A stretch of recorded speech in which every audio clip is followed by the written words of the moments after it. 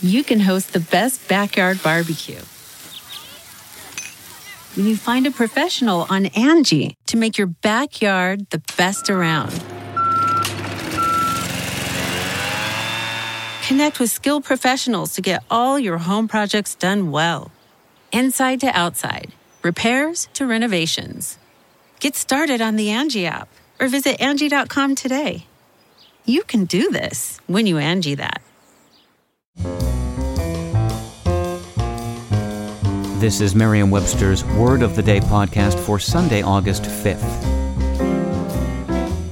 Brought to you by the new Merriam-Webster's Advanced Learners English Dictionary, designed for students and teachers of English as a second language. Learn more at learnersdictionary.com.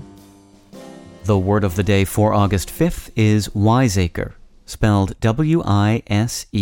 Wiseacre. Wiseacre is a noun that means one who pretends to knowledge or cleverness, especially a smart aleck. Here's the word used from an article in the Irish Times. Following the stuttering relationship between Billy Crystal's smart Wiseacre and Meg Ryan's prim moralist, the film undoubtedly owed something to Woody Allen's Annie Hall.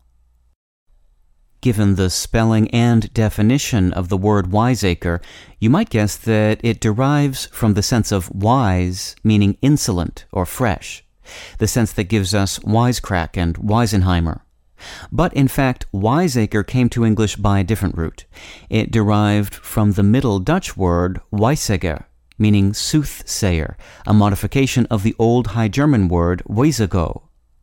Wiseacre first appeared in English way back in the late 16th century, while the insolent sense of wise and the words formed from it are products of the 19th and 20th centuries.